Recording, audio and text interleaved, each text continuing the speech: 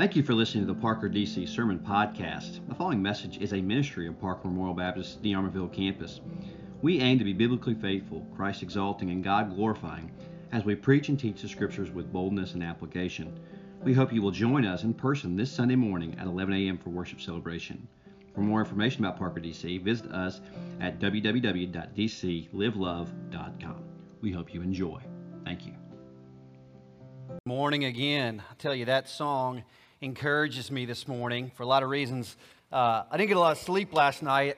My kids are sick. Some of that group that's sick right now, and so I was up about every hour or so with my youngest, and so I'm a little tired. So if I'm a little sluggish this morning, just throw something at me. I'll wake up while I'm up here, okay? All right? And if I start falling asleep while I preach, that's going to be real sad, real sad. But on a different note, I feel well, and so if I'm kind of standoffish with you, forgive me for that. I was drinking plenty of orange juice. I've been taking vitamins. I've been making sure I got plenty of water. I've been spraying the house down with Lysol like this. I'm chasing the kids around at this point. Like Lysol, they cough. It's like I'm meeting them in the air with the cough, right? Amen? Lysol. And if I need to use it elsewhere, I'll do whatever it takes. I just don't want it. Amen? Amen? Amen. So if you've already had it, God bless you. I don't want it. All right. Anyways, if you have a Bible, if you'll open your Bible, the book of Haggai, chapter 2. We will get there in a minute. We are in a series over the last 3 months in these minor prophets, our series called God in the Ruins. And we've been looking at this significant timeline in the nation of Israel where it's divided in the sense that in 931 BC, the nation of Israel divides into two different timelines. There's the northern kingdom of Israel and the southern kingdom of Judah. Northern kingdom of Israel didn't last very long. A lot of wicked kings, a lot of bad kings, a lot of idol worship. Assyria, God uses the wicked people of Assyria to come in and conquer the northern kingdom of Israel in 721, 722 BC. And then you got the southern kingdom of Judah and Benjamin. It's known as Kingdom of Judah.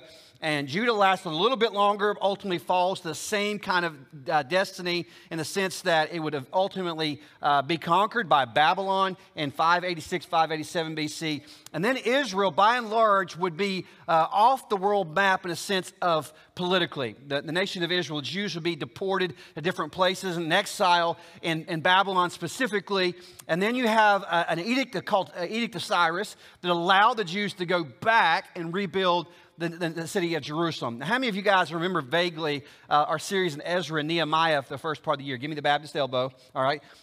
So we were there earlier this year, and we began talking about this wave of the Jews coming back from Babylon to rebuild the city of Jerusalem. And it started with the temple itself and a guy named Zerubbabel. Remember Zerubbabel? Shake your head like this, right? So you had Zerubbabel, then you had Ezra, and ultimately you had Nehemiah as well. Other players there, you're going to get that in the text today. But Haggai is one of the great prophets during that return, okay? So it's not by accident, I believe, that God had us there early this year, bringing us back at the end of the year. We're tying it all together with a beautiful, pretty Christmas bow. Okay, does that make sense to you guys? All right. So Haggai is one of those books, much like the rest of them, where there's a lot of judgment early, but there's a lot of encouragement late. And Haggai specifically is encouraging the nation of Israel who has moved back to Jerusalem to be about the good work that God has for them. Okay, we'll clarify that specifically in a minute. Now, here's the flyover. If you're a guest today, I'm trying to give you these short books, kind of like a fly over the island. I'm going to give you a little bit of information about the island of the book, and then we're going to fly right into an airport into the text, okay, and we're going to talk about that text, okay? So here's the island view of the book of Haggai. He was a prophet of Judah, really, and Israel, during the post-exile, around 520 BC. So if you ever get that question in Bible trivia, you got it. Contemporary to Zerubbabel, Ezra, and Nehemiah. When Haggai's ministry begins, the temple foundation has already been rebuilt, and it was happened pretty fast. Okay, the book of Ezra and Nehemiah outlines this. The foundation itself was quickly rebuilt, and then there was a pause.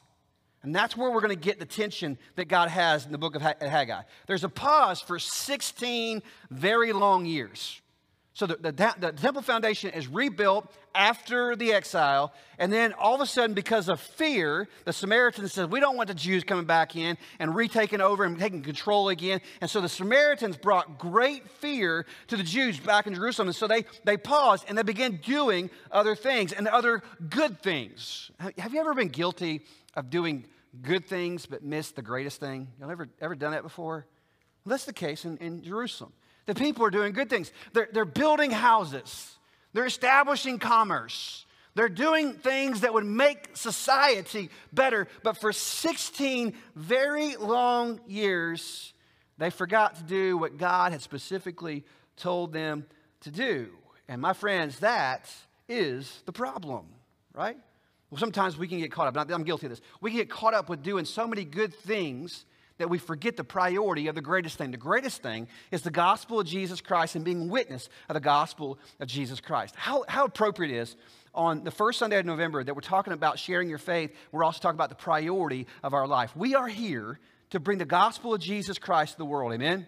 We are here to bring glory to God with our lives. Amen? That is the good thing. Everything else is secondary.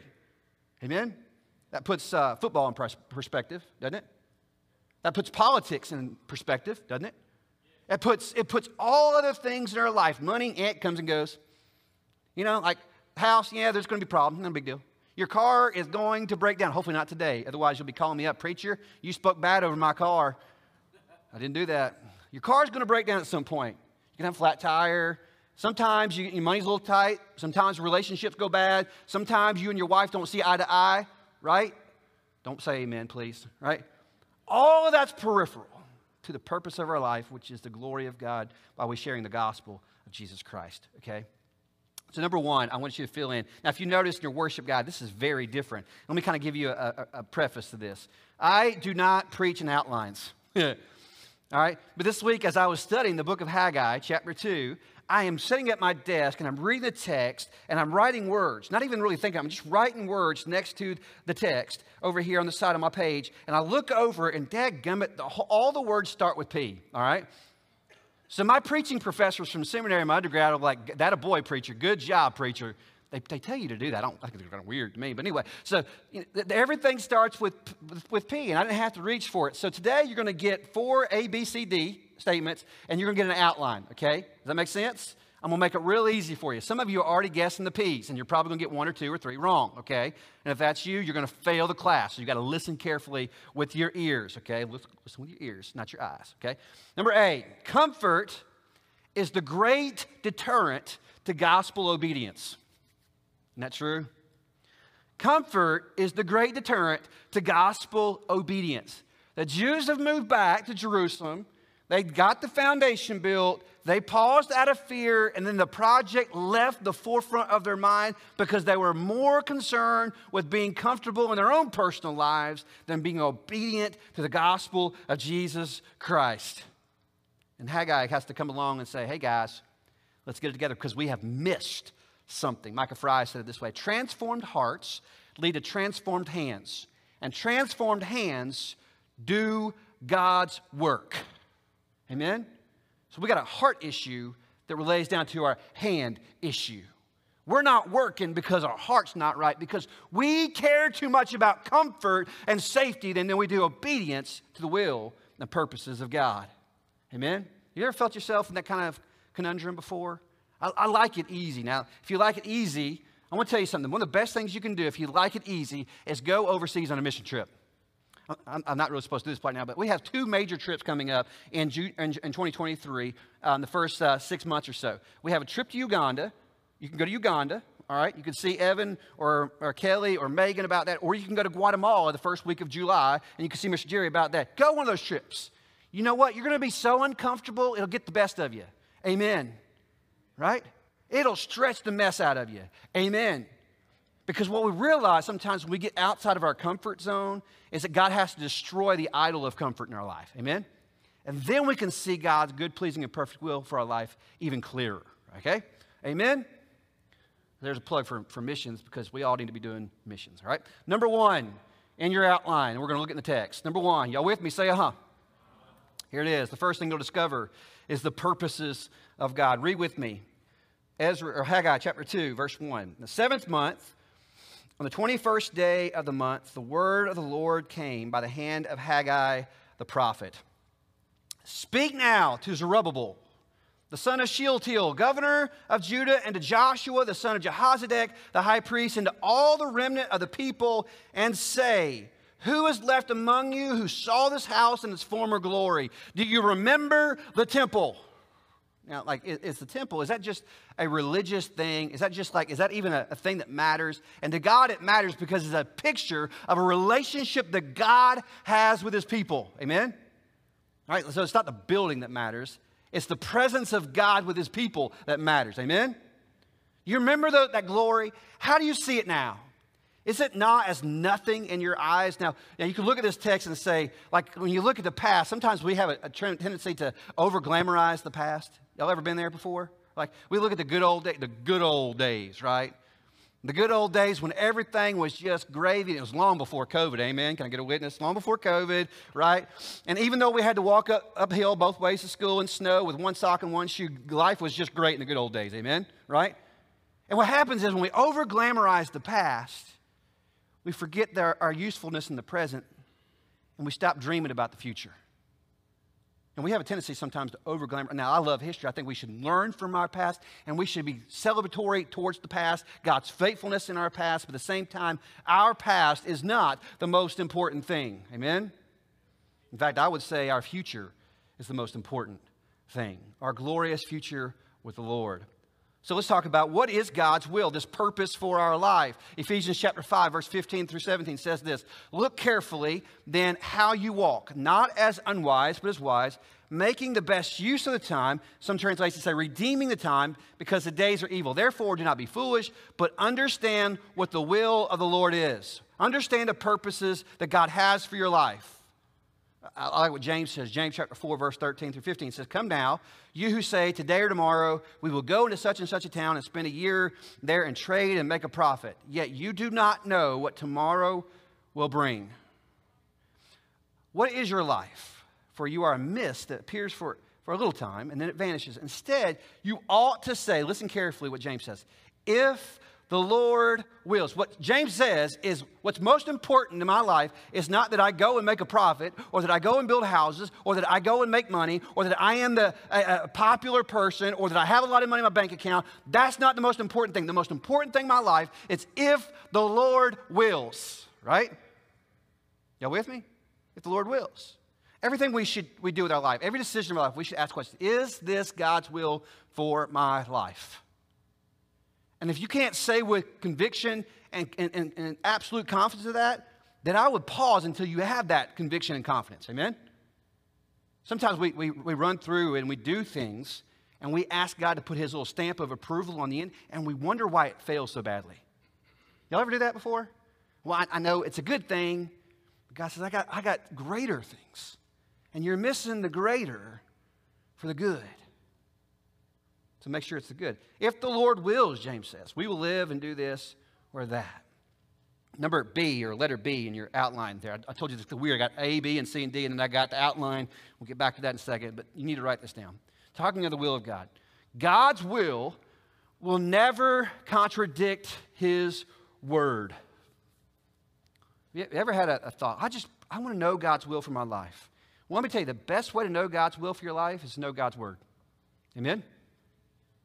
We live in a shortcut society, don't we?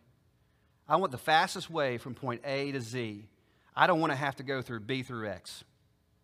I want A to Z, and I want to take the shortest route possible. And as a result of that, we have gotten lazy when it comes to our biblical literacy.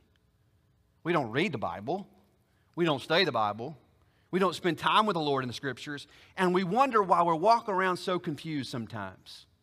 When was the last time that you devoted time to actually sit with the Scriptures, to read the text, to pray over the text, to write out what God is showing you in the text, to pull out of the text some application for your life? When was the last time you spent time in the Scriptures? More than just, well, I got to do my Bible reading today, and you read it as fast as you can to get onto your next appointed duty. God's word is not your next appointed duty. It's the source of God's will for your life. And it is the source of understanding the God who loves you and has that source and that will for your life. We've abandoned God's word and we wonder, then, well, I want to know God's will for my life. And I've had people come to me, well, God wants this for my life. I just know God wants for my life. And you'll show them, well, God's word says this, but God's telling you this. I'm going to tell you something. God's word never contradicts God's will never contradicts God's word. Never. He will not tell you to do something that he's already explicitly said don't do in the scriptures. Never. Never. One of the hard things about that is sometimes we want to make ourselves the exception to those rules. Let me tell you something. You guys are awesome people, and I love you dearly, but you're not the exception to the rule of God's word. And I'm not the exception to the rule of God's word. God's will for our life will always align to his word. God will never tell you something contradictory to what he's already said in the scriptures. Never. Colossians chapter 4, Paul says this, walk in wisdom towards the outsiders, making the best use of the time. We have purposes that God has for us. They're God's purposes. And Haggai's reminding people, hey guys, God has a task for you. You kind of paused for too long. You went on that smoke break. Sorry. You went on your lunch break, and 16 years later, you're still there. 16 years later. Whew. Next thing you need to see is the power of God in verse 4. Verse 4, read with me. Yet now, be strong. Be strong, O Zerubbabel. That word strong has a lot of different implications to it. It's translated several different ways in the Old Testament. It means to be bold, to be encouraged. It means sometimes to repair or to reestablish. He said, so yet now, be strong, be bold, O Zerubbabel. Zerubbabel is the guy who was the chief contractor, so to speak, to rebuild the temple. Declares the Lord, be strong, O Joshua, son of Jehozadak, the high priest. Be strong, all you people of the land, declares the Lord. Work, for I am with you, declares the Lord of hosts. You see the power of God. And the power of God is not something that is found in the man. It's found in the work of God, in the sovereignty of God. We see this command to be strong over and over and over in the Old Testament and New Testament. Deuteronomy chapter 31, verse 6. God says, be strong and courageous. Do not fear or be in dread of them. For it is the Lord your God who goes with you. He will not leave you or forsake you.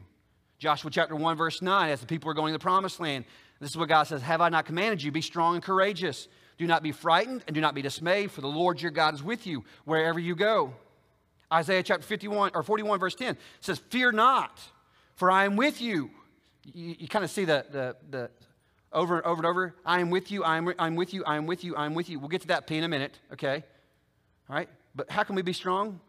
Because he is our strength. In my weakness, he is my strength. Our strength does not come from something innately inside of me or you. It comes from the Holy Spirit of God who resides in you. It ain't about me. It ain't about you. So he says, fear not, I am with you. Isaiah 41:10. Be not dismayed, for I am your God. I will strengthen you. I will help you. I will uphold you with my righteous right hand. Now, in the Old Testament, there is this picture of your right hand. For all you lefties, you southpaws out there, don't be offended by this, okay? But your right hand was the position of strength, right? And so what he's saying is, I will uphold you with my position of strength, my righteous right hand, my strength. You have my strength. So you see his purposes, you see his power. But you also see the presence of God. Number 3, the outline, verse 5. The presence of God. Notice this. He goes on. It says, according to the covenant that I made with you when you came out of Egypt. This is at Sinai. This old law that I established, my covenant I established with you. My spirit remains in your midst. Fear not. Let me tell you something. The presence of God is one of the most unappreciated things we have as people of God. No, please don't say this out loud. Have you ever been in a church or with a group of so-called Christians and it was just absolutely no life? And it may have been because the preacher was long and boring. All right, don't say amen, okay? Maybe there was a sense of bitterness or frustration or fighting in the church or whatever else, but you just didn't feel the presence of God. Now, contrast that. Have you ever been in a place, maybe it was a church or with a group of people, maybe on a mission trip, and you were serving the Lord, and you just felt like the presence of God in such a powerful way? Which one is greater? Which one of them inspired more boldness to be gospel witnesses? The presence of God. Then why would we not plead with God every Sunday? Why would we not plead with God every Wednesday? Why would we not plead with God every day of the week? God, I need your presence. Because without your presence, I am absolutely Nothing. Exodus chapter 33. Go back to that moment where they got the law. Remember the nation of Israel, they messed it up. They were, idol worship, the calf thing, and Moses come down, and Moses was like angry, ticked off, threw the tablets. Probably like some of y'all were about football games yesterday. He was that kind of angry. Y'all remember that, right? And because of their idolatry and because their calf stuff, and God says, you know what? I'm not going to go with them anymore. God tells Moses, you know what? Take the people to the promised land. They can go, but I'm not taking my presence with you. I'm just not going. And Moses is like, God, no. You can't do that. Because it's your presence that makes us distinct as a people. It's not because of who we are. It's because of who you are that makes us different. Exodus chapter 33, verse 14. He said, my presence then, thank God, he relented. My presence will go with you and I will give you rest. And that was a huge thing for the nation of Israel. Psalm 145, verse 18, gives us this promise. The Lord is near to all who call on him. His presence is available to all who call on him, in truth. As Micah Fries says, this is one of the commentaries I've used. So the promise of God's presence is a powerful motivator. I mean, think about the nation of Israel. Time and time again, as they are conquering in the conquest of the promised land, you know what drives the people crazy as far as they're being the Canaanites? You know what they're hearing the rumors of? They're hearing the rumors of God, not the power of Israel. They're hearing out, this all-powerful God continues to work on behalf of these people of Israel, right? What are they scared of? They ain't scared of Israel. They're afraid of God. The presence of God is a powerful motivator to obedience. As a result of that, we should seek that presence. We should seek his presence. Hebrews chapter 4, verse 16. Let us then with confidence draw near to the throne of grace, that we may receive mercy. And as a result, we find grace to help in time of need. We need the presence of God. But not only do you have the purposes of God, the power of God, the presence of God. Y'all like the alliteration, don't you? Y'all smile. Y'all awake? All right. The presence of God, you also get the protection of God. Verse 6, read with me. I'm telling you, this is not my normal style, so this is a reach for me, okay? But I couldn't help it. It was just there, all right? For thus says the Lord of hosts, yet once more in a little while I will shake the heavens and the earth and the sea and the dry land. You know what God is communicating? God's communicating his protection now. You don't have to fear the Samaritans. They scared you 16 years ago, and you've been scared ever since. Get over it. I'm with you. I have the power to shake the heavens and the earth and the sea and the dry land. I will protect you. Get back to work. Get back to work. Lunch break's over. Get off the bench. Get back in the game. 2 Thessalonians chapter 3, verse 3 says, the Lord is faithful. He will establish you and guard you against the evil one. Deuteronomy 31, verse 6. I've already read this. But be strong and courageous. Do not fear and be dread of them, for it is the Lord your God who goes with you to protect you, right? He will not leave you or forsake you. So you get the purposes of God, the power of God, the presence of God, the protection of God. This is a lot of fun for me. And now you get verse 7 and 8. God's protection never comes without God's provision. I'll say it again. God's protection never comes without God's provision. Verse 7. And I will shake all nations. There's the sovereignty of God. I will shake all nations. So the treasures of all nations shall come in.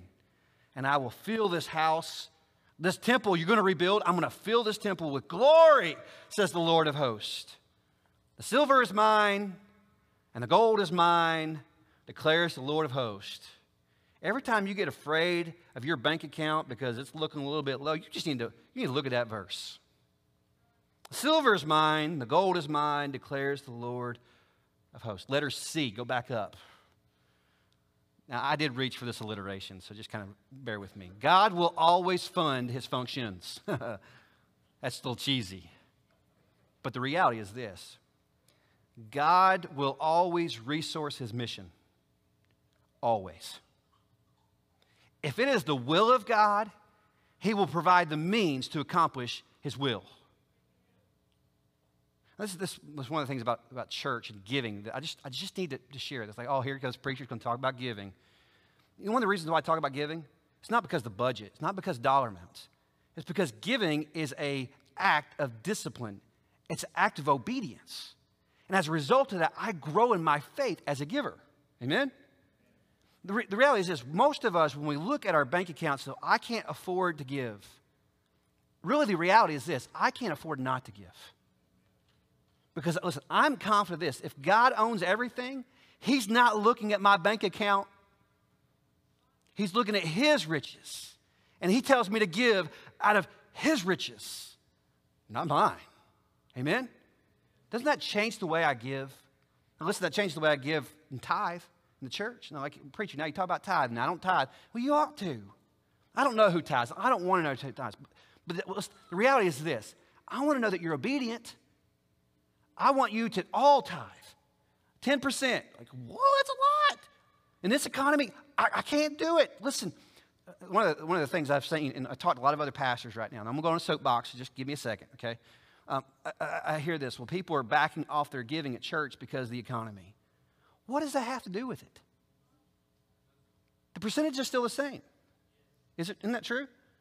Well, preacher, you don't understand. Like, food costs has gone up and gas prices have gone up. Trust me, I get it. Jonathan eats a lot. Amen? Bethany has her moments. Now I owe them both $3. Great. Right? Man, my truck out there, I might need to get a compact car. Somebody want to buy it? Probably not. I mean, I get it. But that has nothing to do with my obedience to what God has already said. Nothing. And here's what I think will happen. And here's what I know will happen. When we're obedient with what God has already said, He'll take care of all that rest of that stuff. Because He will always fund His functions. And listen, and the reality is this. He'll use us to fund the functions. Amen? Then we get to partner with God in being part of the resources. And that's a good place to be as well. Amen? Now, historically, how did it happen? Well, we talked about it several months ago back in the Ezra and Nehemiah series. Darius, the next king after Cyrus, Darius actually funds the rebuilding of the temple. You may look at Ezra chapter 6, verse 8. That's what it says. Moreover, Darius says, I make a decree regarding what you should do for these elders of the Jews for the rebuilding of the house of God. The cost is to be paid to these men in full and without delay from the royal revenue. So Persia now is going to rebuild the temple for the Jews. I like the way God works. Amen? It's like having the enemy pay for all of God's work. Amen? Amen? The tribute of the province from beyond the river. So Persia is going to pay for God's will to be done. Okay, I'm good with that. Years ago, there was terrible tornadoes in Wetumpka, Alabama. I remember several years ago, and First Baptist Church Wetumpka was hit with a tornado. And y'all are familiar with the casino that's down there. And the casino wanted to give the church some money, and the church declined that, and that was their convictions, and that was fine. Somebody asked me about that. It's like, hey, would you receive the money? And my first thought was, absolutely, I'd receive the money. Now, I wouldn't put it in the budget. I'd stick it over in a benevolence, though, and we would help as many people as we possibly can help with that money. Because I figured this, Satan's had that money long enough, amen? You go out and win the lottery. Pastor, should I tithe off the lottery? Absolutely, you should. Satan has had that money long enough, amen? You shouldn't be playing the lottery. But Philippians chapter 4, verse 19. And my God will supply every need of yours according to the riches and glory in Christ Jesus.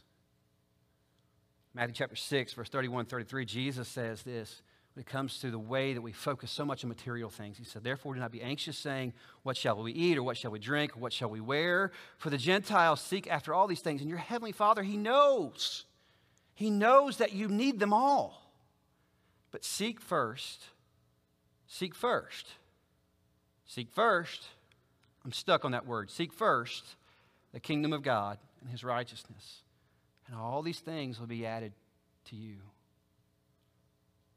Like what Psalm 34 verse 10 says, the young lions suffer want and hunger, but those who seek the Lord lack no good thing. Listen, does not mean you'll be prosperous. Doesn't mean you'll be wealthy and everything will be great and you'll be healthy. That's not what the Bible teaches. But the Bible does teach blessings to those who walk in obedience. That's biblical. Amen? Tony Evans said this, God's path will never lack God's provision. That's good. God will provide whatever need to accomplish His will. And sometimes the reality is just like if the provision may affirm that it's not God's will, right? God, there's not the resources God did not provide. That means we need to pause, right? Because it may not be God's will. But if it's God's will, God will provide everything necessary to accomplish it. So you see the purposes of God, the power of God, the presence of God, the protection of God, all these pieces, the provision of God. And then you'll see, verse 9, we're almost there. You'll see the promise of God. Read with me, verse 9. The latter glory of this house shall be greater than the former, says the Lord of hosts. And this place I will give peace, declares the Lord of hosts. Now, if you look at this historically, you're like, now this doesn't make sense. Because the Zerubbabel temple wasn't near the glorious temple that Solomon's temple was. In fact, it was like if you looked and compared the two, for those who were still alive, who saw them both, the people would weep because it was nothing like the first one. It's like having a cheap knockoff compared to the first one. Like, this is nothing like it. But we're not talking about the second one. We're not talking about Zerubbabel temple. We're talking about something greater now. And that greater, let's listen carefully, is a reference to the gospel of Jesus Christ. The greater temple. Isaiah 43, verse 18 and 19, God says, remember not the former things, nor consider the things of old. Behold, I am doing a new thing. Now it springs forth. Do you not perceive it? I will make a way in the wilderness and rivers in the desert. What is this new thing that God would do? His name is Jesus. Amen? Oh, come on, church. You hollered at the football game yesterday on TV. Jesus would say in Matthew chapter 12, verse 6, after the religious leaders were getting on to Jesus for eating or plucking food, grain on Sabbath day, Jesus says to them, I tell you something greater than the temple is here. Now, we don't know the context of this, but I think Jesus is pointing at the temple. He says, you know what? That thing over there is just a building. There's something greater than that. It's me. It's me.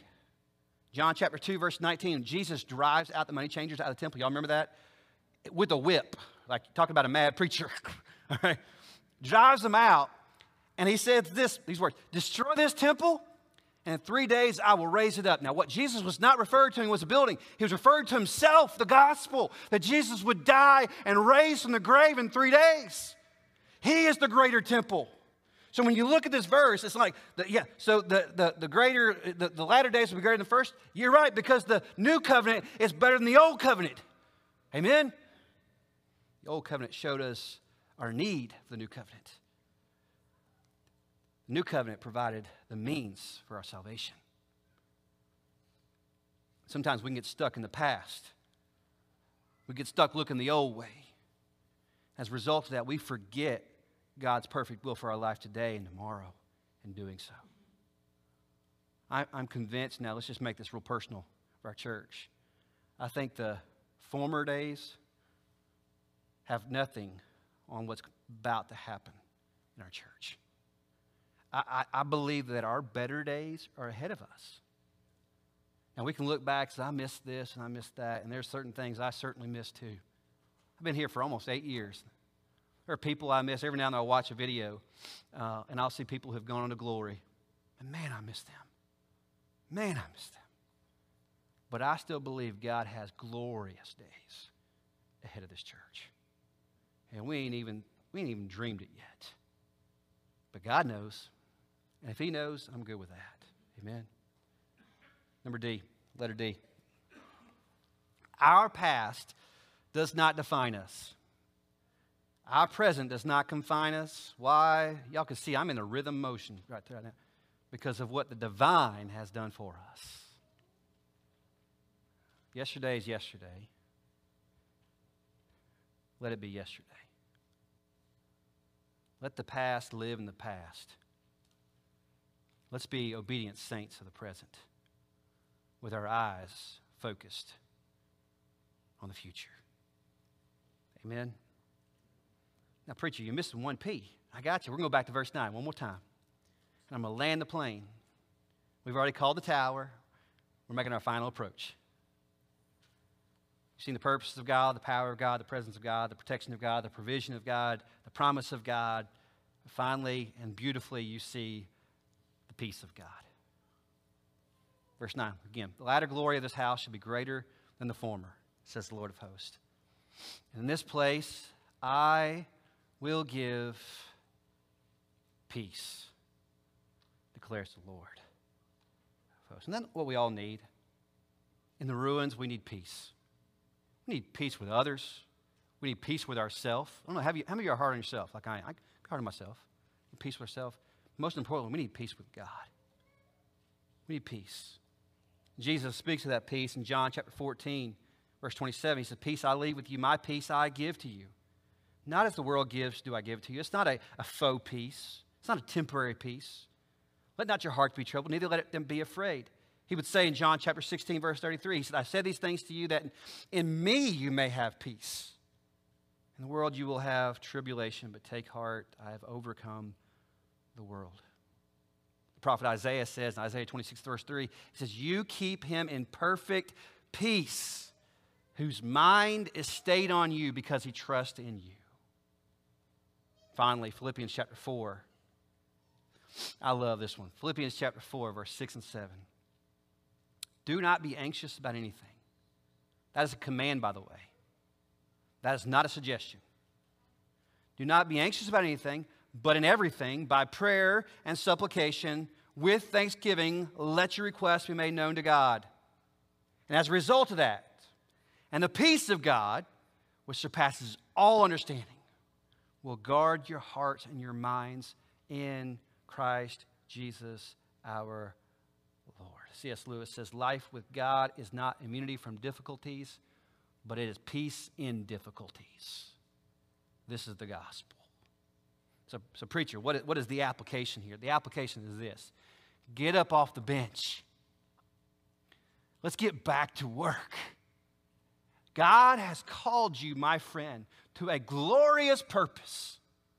He's got a will, a good, pleasing, and perfect will for your life. And the first of that is to know Christ, to repent and know Christ. That is the first of that. But we are his workmanship, created in Christ Jesus to do good works, which he prepared beforehand that we would walk in them. So get off the bench. Get back in the game. Break time's over. There's work to be done. Galatians chapter 6, verse 9, and I'll pray.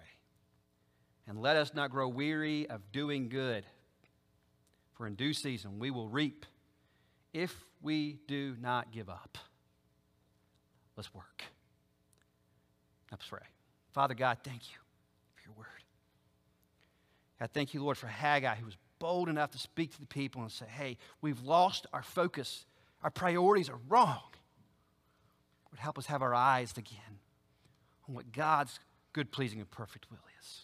Not my will, not my comfort, my situation, Lord, but your will, God. Lord, today we pray the same prayer. Lord, align our lives to your will. Lord, if there's anyone here that doesn't have a relationship with Christ, Lord, lead them to see their sin the way you see it. That's an offense, affront to you, to repent of that sin and place their faith in Christ for their salvation. Father, for believers, Lord, help us to repent of our comfort and complacency. And Lord, move us, Lord, to work, to serve, to do your will in the church and outside of the church. Lord, help us to be doers and not hearers only. And I pray that in Jesus' name. Amen. Would you stand with me?